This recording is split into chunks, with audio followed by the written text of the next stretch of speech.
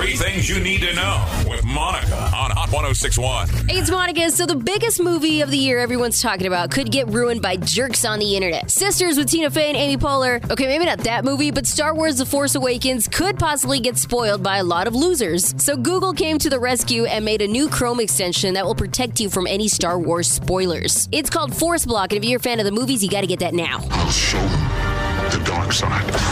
Howard Stern announced he's keeping the Howard Stern Show going on satellite for 5 more years. This new deal also includes a new streaming video app and a whole lot more money that he has no idea what to do with. WNBC.